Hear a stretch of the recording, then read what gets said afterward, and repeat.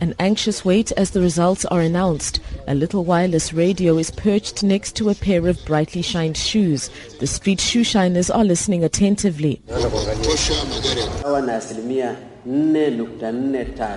A few meters away, the National Electoral Commission is announcing the results. So far, 10 constituencies have been released.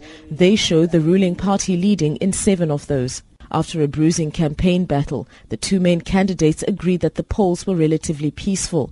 But the main opposition says 191 of its volunteers were arrested at 3 of its vote-tallying centres.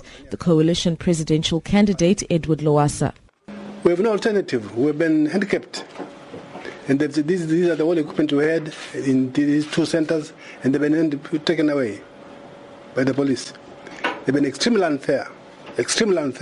Spokesman for the ruling CCM party, January Makamba, responded. For us, this is a complete joke.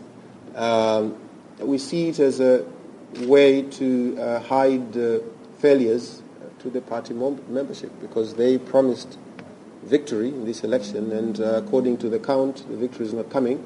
And therefore, what do? You announce you've won. The Electoral Commission says voting was forced to go into a second day.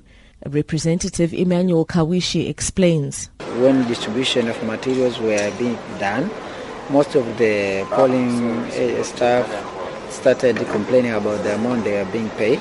So they started some kind of commotion. They broke the ballot boxes.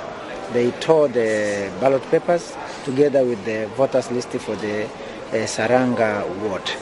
And for Rukwa, the vehicle which was transporting the election materials to Sumbawanga, it was hijacked on the road and it was bent down. This means the results for the presidential elections could be delayed even further.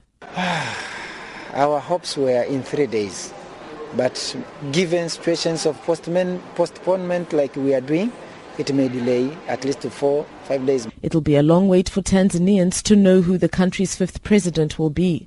The winner will have to win more than 50% of the vote, and anything less, the country will be forced to go to a runoff within 60 days.